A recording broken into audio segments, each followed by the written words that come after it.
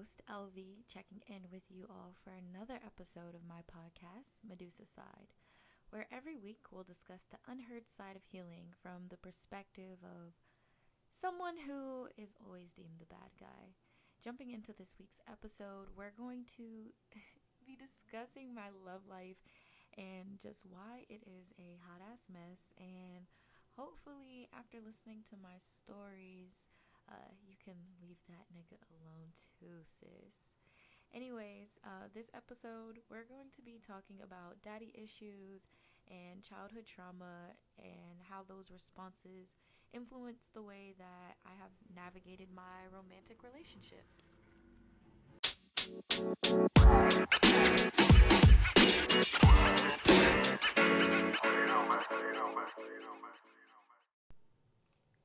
I have these tiers of trust.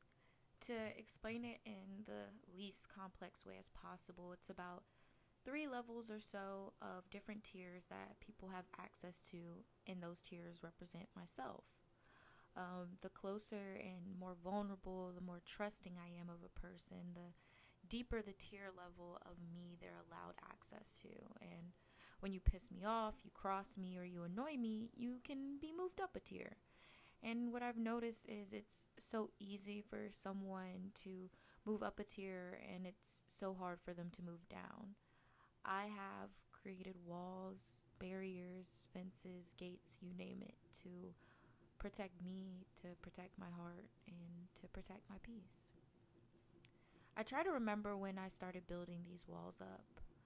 When was it that I was first met with such a deep level of heartbreak that even 21 years later, I still can't remember what caused it, but I know who.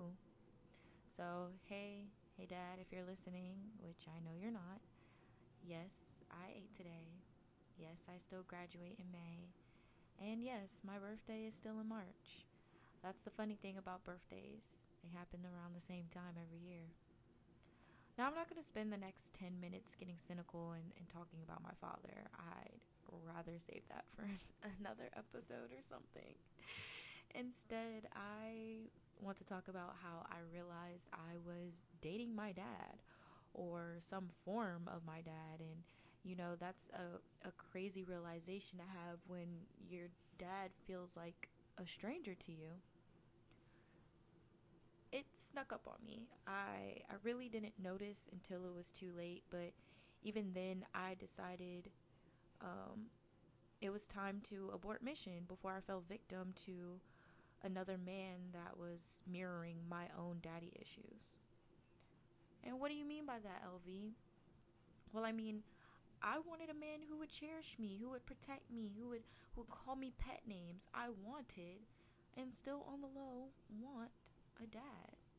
And I'm not sure when the lines blurred, when the not being picked up on the days he was designated to pick me up turned into my toxic relationship traits, but they did. And now, as an adult, I recognize that it's my job to identify and fix that.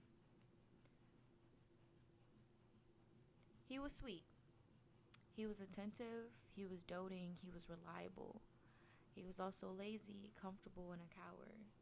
He made me feel cared for on the surface.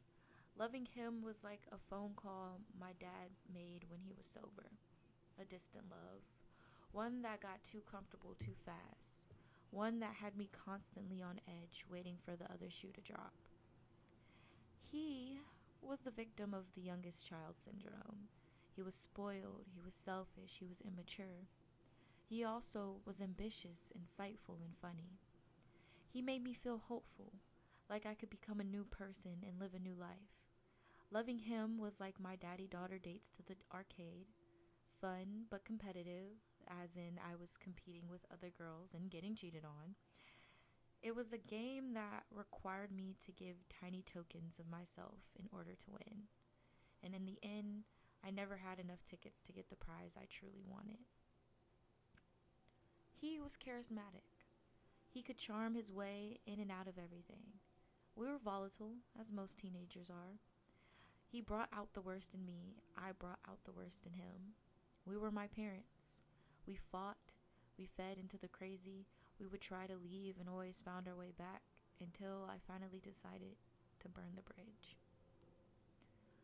Why do I stay when I know I need to leave? And I'm gonna be honest with y'all, it's because I am scared of not being good enough to deserve love. I'll settle. I'll fight tooth and nail with and for a man that would and could easily discard me. I fall for people who always make me feel like I have to prove myself. Prove that I'm worthy of their time. Prove that I'm worthy of their attention. And yet, once I have it, once the chase is over, once the competition has been eliminated, I feel almost a little empty. This is definitely the avenue of my life I feel like I have the least control over.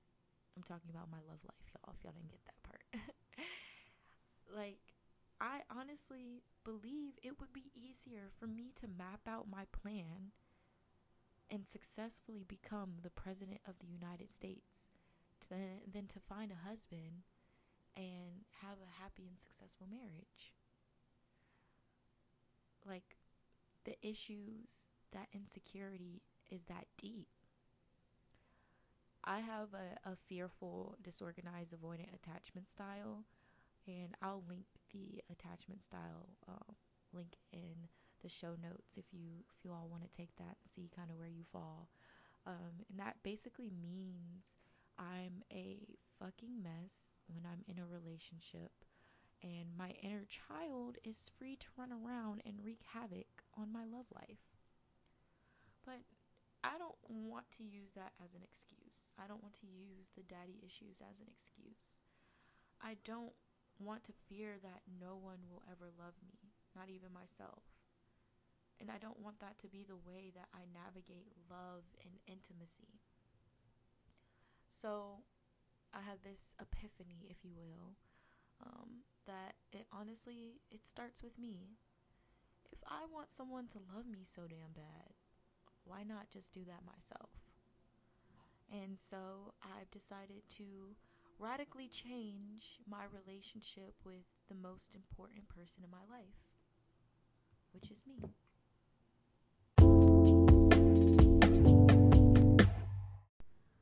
Alright, y'all, this is the portion of the show where I just share a few things that I have been doing to radically change my relationship with myself and my journey to self-love. And I hope that you all can find something here that you feel like aligns with you and where you are in your self-love journey, and just implement that. So the first thing that I've been doing is I've really been making time for bodily movement. I've finally been going to the gym and making sure when I do go to the gym there's some sort of ritual routine around it, and I go when and where I feel comfortable because I have really bad gym intimidation. And I've also just started doing yoga for emotional release and trauma, and both of these things have really allowed me to be more physically and emotionally in tune with myself and identify when I'm not feeling well or I'm feeling stressed based off of the reactions that my body is giving me. The second thing that I've been doing is I put myself first, and being wholeheartedly selfish.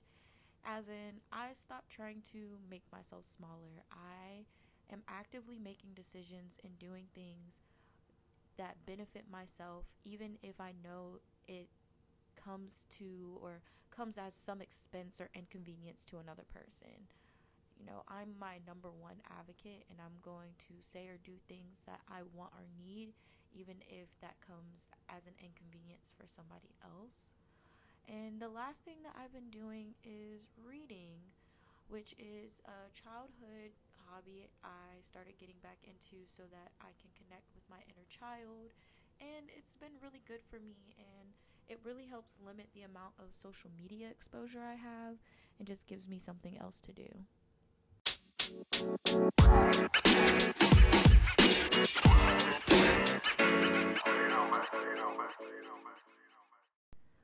Alrighty, y'all, that is everything I have for you all today.